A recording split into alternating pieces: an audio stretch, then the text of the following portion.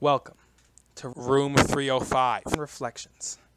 My episode today is about the beautiful, amazingly delicious food that goes by the name of mac and cheese. Throughout my life, I've been through ups and downs, through smiles and frowns.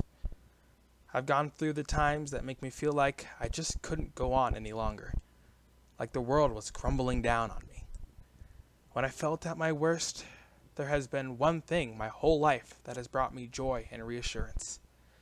This blessed, absolutely heavenly thing is mac and cheese. Growing up, I could always rely on mac and cheese. It would bring me so much joy to come inside to the smell of the cheesy, gooey, delightful meal. I remember the feeling of relaxation and peace when I would scoop the very first bite of mac and cheese into my mouth and wait for the feeling of the cheese melting. This nostalgic feeling is one of the many reasons for my love for this divine food.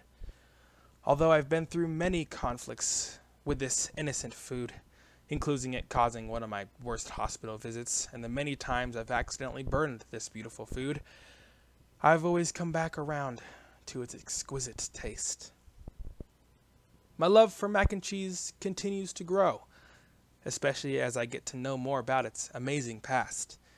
Mac and cheese has numerous theories of where it could come from. Some say its original recipe of just macaroni noodles and cheese with absolutely no milk originated from Italy way back in the 13th century, while others say it originated from Northern Europe.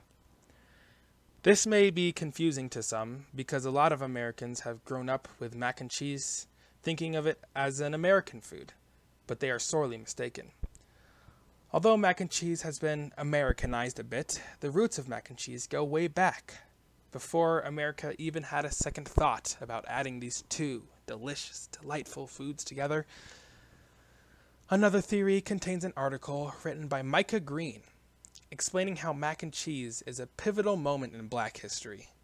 In his article, he states that back in the day, slaves were served mac and cheese, and after slavery, blacks still had a reliance and relief for this perfect food because it's an easy and affordable meal. He states that it is a staple in Black history, and the choice to believe in this theory or not is up to you. And I wouldn't blame you if you didn't believe it, but I believe this idea definitely brings an interesting twist on the history of mac and cheese. While I was growing up, I could have cared less about the history of this astonishing food. I was just intrigued by the smell and taste of the best food in existence. I can now confidently say that after learning more about the culture and history of macaroni and cheese has undoubtedly enhanced any past and future experience with mac and cheese. I feel like one of the reasons I love macaroni and cheese more than anything else is because of the reason and occasion I cook it. I make this angelic food when I'm all alone and I feel like I just need something to rely on.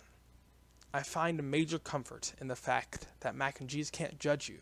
It can't make you feel worse about yourself. Macaroni and cheese can't do anything but make you feel like your best self, which makes me love it even more. I absolutely love macaroni and cheese. No matter the cause or situation, macaroni and cheese will always be there for me. I know some people think my obsession with macaroni and cheese is a bit weird or even unhealthy, but I don't think those people understand the nostalgic deliciousness of this blessed food.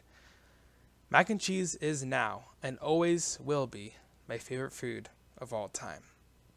I give mac and cheese 5 stars.